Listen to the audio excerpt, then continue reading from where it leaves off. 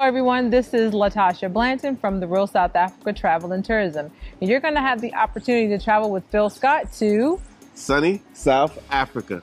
You guys are going to have the opportunity to come to Johannesburg, and you guys are going to be coming to Durban. And we're going to set it up perfectly. It's going to be like a luxury experience for you guys. At the same time, you're going to be getting some culture. And of course, you're going to get an opportunity to talk to Phil, hang out with Phil, and get his views on Africa and South Africa. You're also going to get an opportunity to explore the lifestyles here that are available in South Africa. And we're going to do all that for you in an amazing 10 days. We do hope that you go to the website and book, because we do look forward to seeing you here. Absolutely. Our website is therealsouthafrica.com. Go there, scroll down. You'll see a picture of Phil, and just go ahead and book there. So we'll see you here in what we like to call sunny South Africa.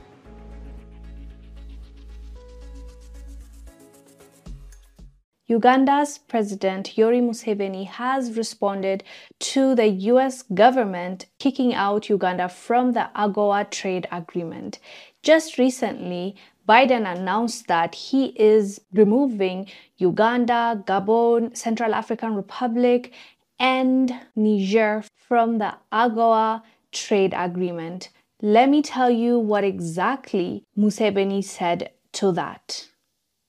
He wrote, quote, "Some of these actors in the Western world overestimate themselves and underestimate the freedom fighters of Africa." He also told his people not to be over-concerned over this matter.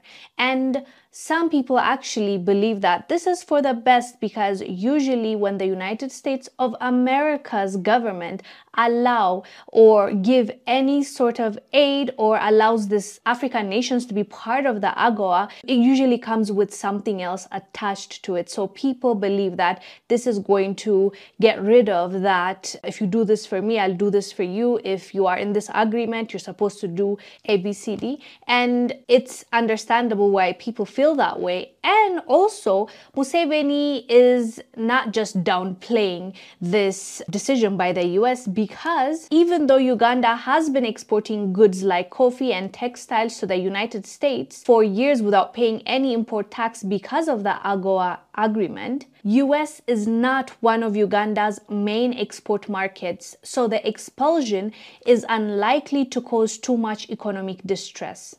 And this is why we should not put all our eggs in one basket. If Uganda didn't diversify where they export their goods to, US most probably would have affected their whole economy, but right now it seems like it's not gonna take a huge hit. I'm pretty sure it is going to affect some people because they are directly benefiting from this agreement.